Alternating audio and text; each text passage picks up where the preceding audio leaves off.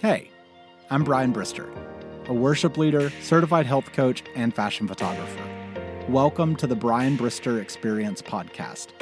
I'll be sharing with you from a myriad of topics that I gather from suggestions I receive on my social media accounts or in conversation with friends. I'll also interview cool people doing cool things in the world. Probably while drinking coffee, definitely while drinking water. Thanks for joining me. Last week, we left off in my interview with my friend Carroll Keane, with him telling me that a year ago, he had given up coffee completely, which was quite a shock to me. But then once I thought about it, I was like, wait a minute, this kind of sounds like something that Carroll would do just to see. So today, we kick off that conversation right here with Carroll explaining why he chose to give up coffee. I know that you are a person who often likes to create new challenges in your life and your body just to see if you can do them. Was that where coffee came from, or was it something else that triggered that? No, it was. Yeah. And this actually gets us into a bit of a mental health discussion, which we can have, and that would be great. Typically, a lot of these challenges that I attempt in my life and in my health are centered around health issues that I've had my whole life that have really only gotten better, which is amazing. I mean, and I'm thankful for it. But coffee's particularly, so it wasn't a diagnosis, but it was a strong recommendation to be diagnosed by two separate doctors that I have bipolar disorder. And so the thing about bipolar is that there's these strong swings. For weeks, you'll be high as a kite, super, everything's awesome, everything's going to work.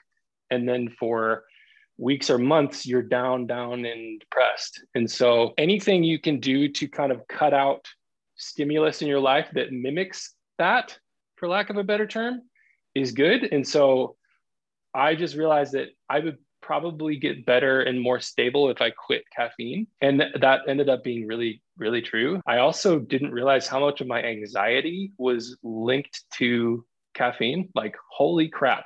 Wow. I quit caffeine, and I remember like a week into it, I had this feeling, the beginning of anxiety in my tummy. And I don't know if this is how everybody experiences anxiety, but for me, anxiety starts in my tummy and then kind of rises up. I just kind of feel it like just invading my whole person. Mm-hmm. And all of a sudden I'm kind of lifted up by it and I can't focus on what I'm doing.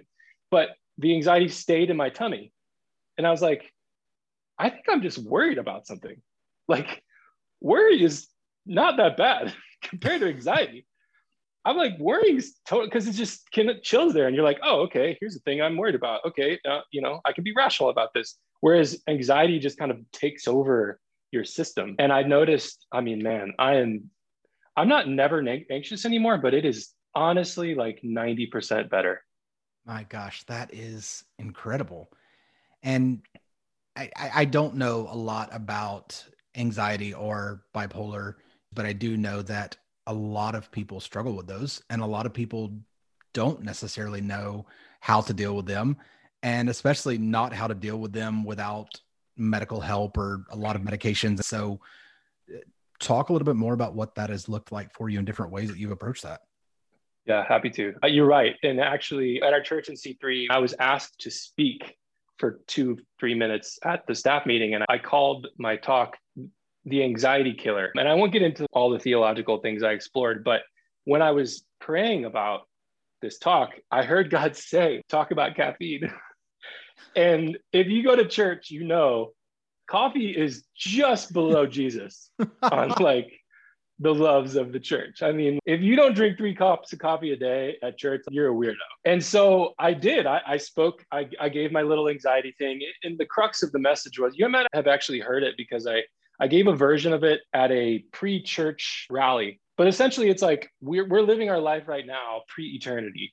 And C.S. Lewis said in his allegory, Chronicles of Narnia, that our life is like the title page to a book that never ends. And so our anxiety is always a title page problem. And there's so much book that will happen that is going to be perfect, and just a little perspective on anxiety. But anyway, so at the end of it, I was like, I don't know who needs to hear this, but coffee's not serving you. And I'm like ducking, like someone gonna throw their coffee at me. But it ended up a couple people actually came up to me, and of course this always happens. You're afraid to say something, and then a couple people came up and said, "Yeah, I've been thinking like, should I quit coffee, or should I, at least lower my intake a lot because it's giving me anxiety, and this was what I needed to do it." I've explored a lot of ways to moderate my mental health situation. I also diagnosed with ADHD at age 18. So I try to ask myself this question: what does everybody else do that I'm just doing, but I shouldn't be doing because of who I am and how my body works? And I think that's led me to a lot of interesting places, as some of them. But coffee is definitely up there. I mean, who doesn't drink caffeine? I mean, it's like, but it was a big one. And the other thing that I do is I try to maximize my sleep. That's a whole other challenge. But attempting to get to bed at around the same time, getting up at the same time. I eat very, very, very, very healthy. I realized pretty early that carbs gave me a similar kind of addictive rush feeling that caffeine was giving me. And so I haven't regularly eaten carbs in many, many years, just because I recognized that they kind of whisked me away on this train of delusion if I did it regularly. And so I think what characterizes I don't have anything hard and fast to tell people, but I think the biggest thing is don't be afraid to relook at everything you're doing and stop just saying, well, everybody does this and they're fine. Like, y'all, you're not everybody else. Sorry. I mean, it'd be great. It'd be great if I was one of those skinny people that could eat, Pop Tarts for breakfast every day and drink all night and feel good and like yada, yada, yada, yada. But I'm not. You just said so many things that I have faults on. So I'll just start with what you said right there at the end is like taking a look at everything that you do in life. And a lot of those things are things that other people do, but are they benefiting you? And I think that's a great lesson, not just for someone who has mental health disorders, but for any area of your life. Like there are things that I do that I have justified because everyone else is doing them, but they don't serve me. And I know that they don't serve me, but I continue to justify them because all of those people still, quote unquote, get to do those things. And I think back to when I was a kid, my mom would always be like, if everybody jumped off of a bridge, would you jump off a bridge? And I was like, probably depends on how much water's down there. But, but I think that that's a great thing. And I mean, that's the fun slash not so fun part of being an adult who's open to growth is being willing to take a look at everything in your life and go, is this serving me? Is this benefiting me? Is this helping me become the person that I want to be or the person that I feel I was created to be? I think that I because of certain factors in my life, one being that I don't identify with these disorders. I'm not trying to be some weird, like, I'm not going to speak the name, but I just don't think like, oh, I have ADHD or oh, I have bipolar. I recognize that I have those inclinations and then I try to deal with them, but I try not to like associate strongly with it. But I've known this my whole life. Like part of me knew like some's a little different. And so I think just early on, I recognized that like something's different in me. And when I do things that other people do, different things happen. And I think that was really challenging. It's really hard to come to terms with that. But I think it's a great gift now because I think even though I have to do it to a more extreme than a lot of people, I think I can inspire people to do it in their own small ways. I'm the guy that would hit rock bottoms quicker than anybody else. If I ate a potato chip right now, I would eat 3 bags of potato chips. Not everybody's like that. Not everybody has to have the same stringent restrictions as I do. And so I can either like boohoo and like be oh, poor me, or I can think I can be an inspiration to people to what's their version of that. Everybody's got something. Everybody can look at their life. What's serving me? Like, am I on Instagram too much? Or what, do I watch too much TV? Or my girlfriend watches all this TV. So why shouldn't I? It's like, think for yourself. That's true. And I think that's a great challenge for everyone out there who is wanting to grow is to just take some time and look through those things and see, are these things still serving you? The other thing you talked about was sleep. And for everyone who knows me knows that I am a huge fan of sleep. I really Oh God. prioritize healthy sleep. And so I have been the guy who is in bed by 10 p.m. at the latest and up by 6:30 at the latest for as long as I can remember. There are nights that it's a little later. There are mornings that it's a little earlier, a little later, but I am very consistent with my sleep to the point that most people know that I want to be surrounded by 150 people 98% of the time. And I have severe FOMO if I ever know that anybody else is hanging out and I'm not. But when it comes time for bed, peace out, y'all. Y'all do whatever y'all want. I'm going to go. So what does that look like for you? Because I know you and I have talked a bit. And I mean, this was well over a year ago, the last time that we talked about what sleep was looking like for you at that point.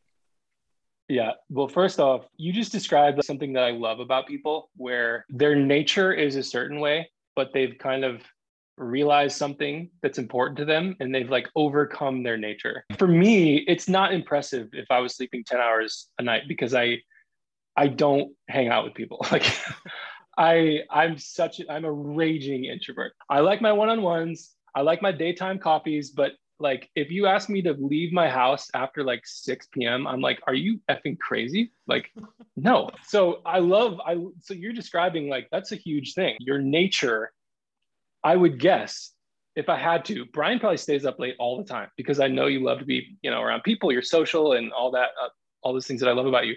So I'm always impressed when someone like overcomes that. Yeah. So my sleep, dude, I was right there with you for so long. I realized that I feel better when I get 9 hours of sleep. So I was like, well, let's just get 9 hours of sleep. Like I blacked out my room.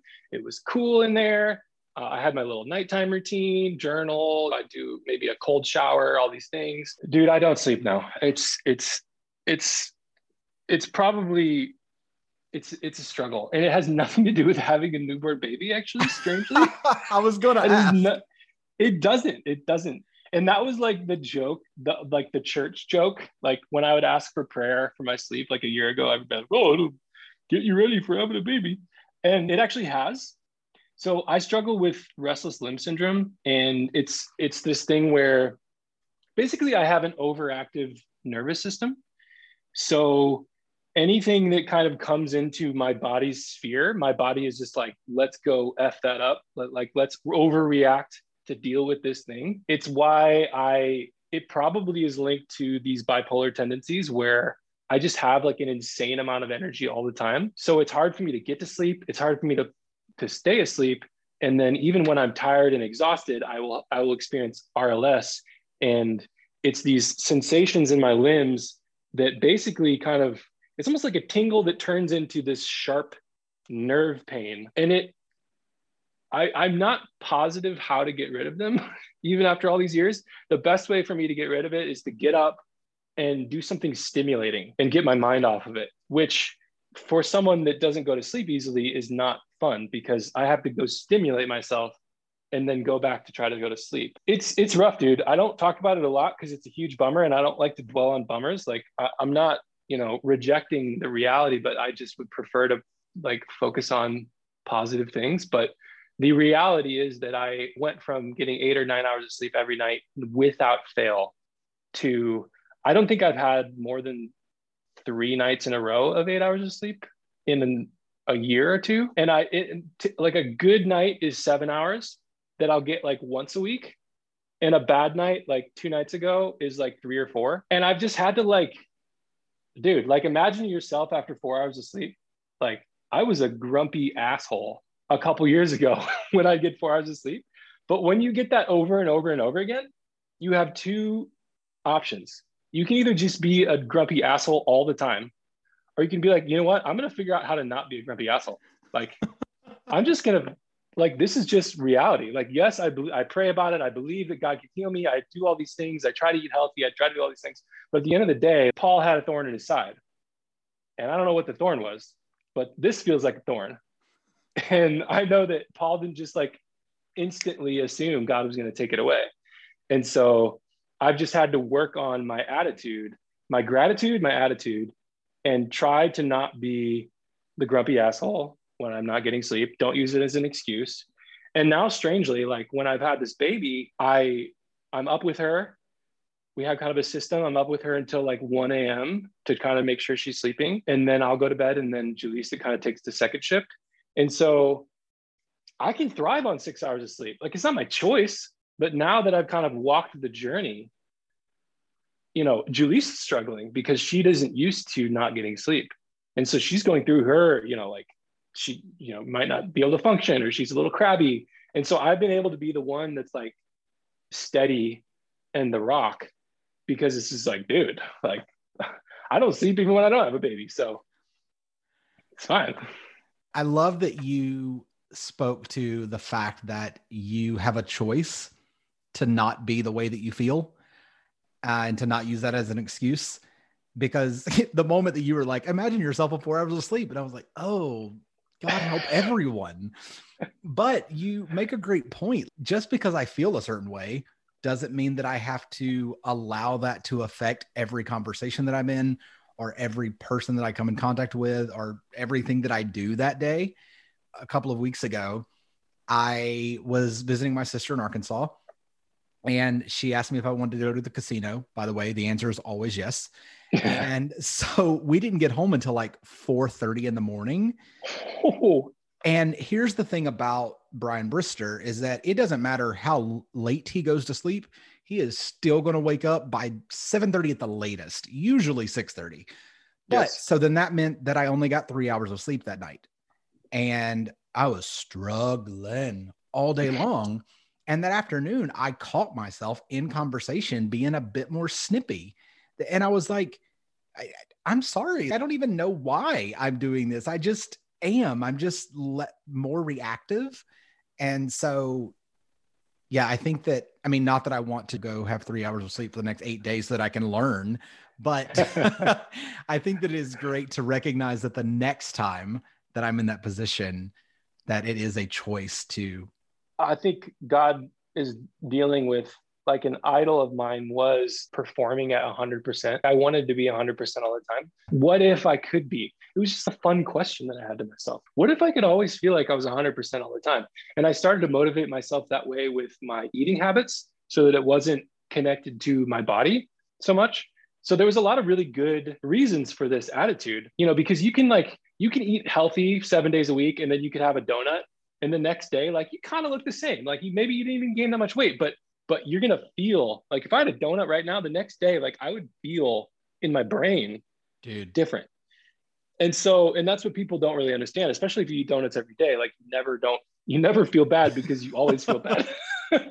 Like, you've never hit 100% of your life, bro. Like, you're rocking 60. So that was the genesis of that. But it led me to live my life conditionally. It was like, oh, I'm going to perform at my best if I can do the things in order to make me feel at 100. And it's kind of like viewing yourself as a soldier versus an athlete. I think Tim Ferriss has this idea where a soldier trains themselves to operate in any conditions. I got to be able to perform as good as I can, no matter what the conditions are. The athlete trains themselves to perform well in very specific conditions. And I realized that I was having an athlete mentality when, to the world, you're a soldier out in the world. You don't know what's going to happen. You don't know, how you're going to need to perform, especially with a baby, dude. It's like, oh, I'm going to get 8 hours of sleep tonight. And the baby's like, no, you're not. I can't be like, hey, baby, I have a big day tomorrow. I have all these meetings, I got to be a soldier. I got to be able to perform no matter what. So it was a really hard lesson to learn for me because I was kind of in that athlete mentality. It's like, what if I could just get everything right? I could get my diet right. I could get my sleep right. I just feel great all the time and I could do so much. Didn't work out that way. Yeah. I think that a lot of us, without realizing, would prefer to be the athlete in that regard because like I want everything to be exactly the way that I want it. And good. I mean, look at the last month of your life. How many of those days were that? Very few. Like, more often than not, you have everything that you don't want coming at some point in the day. So. Okay, not even going to lie. I am so amped about this conversation. Guys, this could not have turned out more beautifully than I had imagined it was already going to. But there's also another part. So this is the end of part 2. I'm going to cut it here. And then next week, come back for the final episode with Carroll, where we talk a bit more about health and addictions and wrap it all back up, bring it back to the original episode of creativity and what that looks like in our lives currently. I really, really think you're going to dig next week's episode as well. See you then. Whether this was your first time listening or you've been around for a while, I'd love it if you would share this episode with at least one person you think may enjoy it. Feel free to follow me on Instagram at Brian Brister for a more behind-the-scenes look at my life. You can also send me a DM or comment on my most recent Instagram post, whatever it is, if there's a specific topic you'd like to hear me speak on, or if you have questions about something I said today. That's all for me. I'll be back next week. Until then, do good, be well. Oh, and drink some water.